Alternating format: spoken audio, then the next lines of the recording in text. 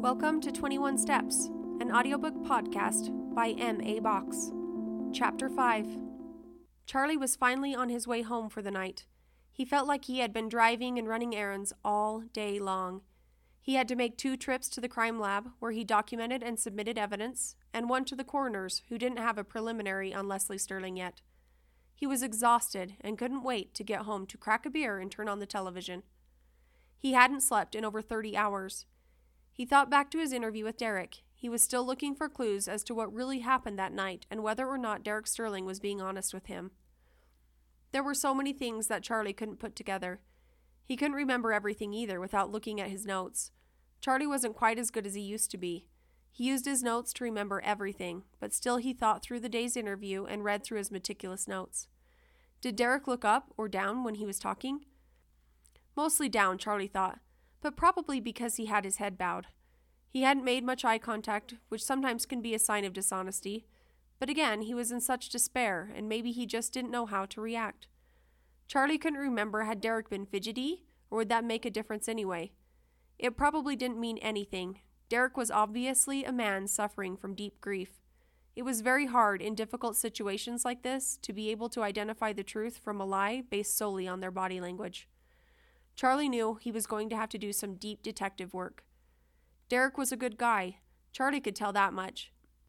He didn't know very much about him or about what he had done in life, but he was about to get very close and personal. Sometimes that is a hard part of being a detective. You end up getting so involved in people's lives that you hear all of the bad things, the sad things, and the secrets. Charlie was no stranger to sadness, and he wasn't looking forward to getting into the details of Derek and Leslie's relationship. He couldn't help but think how hard life was going to be for Derek from here on out. He knew what it felt like to lose the person that you loved, and he wouldn't wish that for anyone. Charlie had been 21 years old, engaged, and just graduated from the police academy. His fiancée Anne was 7 months pregnant with their first child. She was stunning, with long, wavy red hair and brilliant green eyes full of intensity and passion. She had porcelain skin, not a freckle, unlike most women with red hair, but beautiful and pure.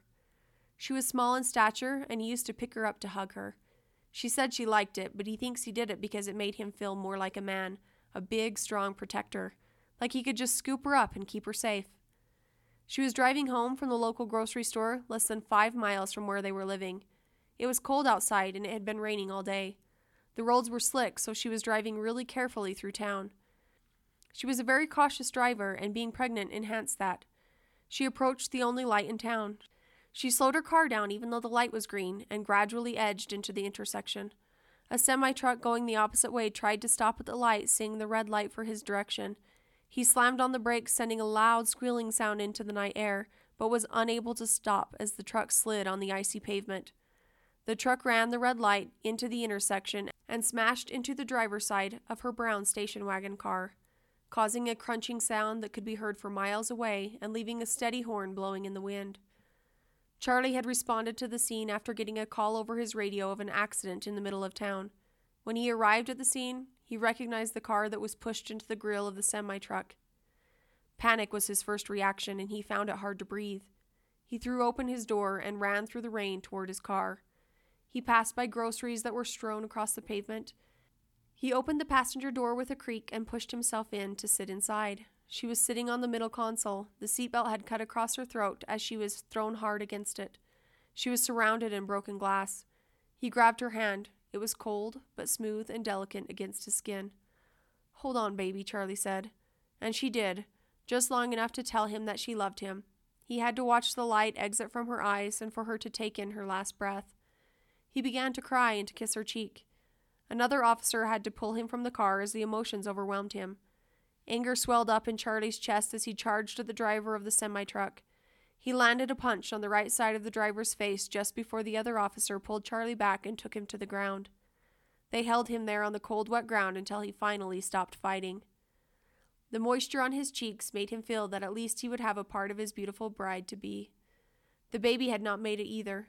They had tried to save the baby, but the damage to both mother and child was too great.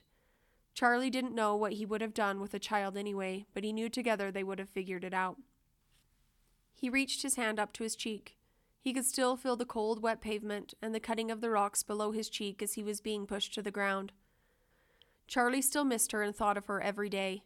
He thought he would never love with such passion ever again. He pulled off to the local tavern rather than going home. He needed a few drinks so that he would be able to sleep tonight and forget about her, at least for now. The tavern was a small local bar where Charlie was well known. The bar looked like an old barn with weathered wood on the outside and trim that needed paint 10 years ago and still hadn't received it. Old, tattered curtains hung in the window, yellowed from the smoke. Upon entering the front door, one could see a long, wood bar with old-style metal bar stools and cracked red vinyl on the top. In the corner was an old pool table, where an old man with a long, gray beard was just setting up to break. In the front and only window in the place was a neon sign that flashed Budweiser and was starting to go out. Smoke filled the air, sometimes so thick it was hard to see. Charlie took his typical stool at the bar and ordered his usual, a glass of whiskey with a splash of water. He ordered another and another until he couldn't see or think straight. This was how Charlie coped with things. This was how he made it through the night without Anne. He had been coming to this same bar, to this same stool for years. It was like home to him. He knew everyone in the place, and everyone knew him. Tune in next time as we continue 21 Steps.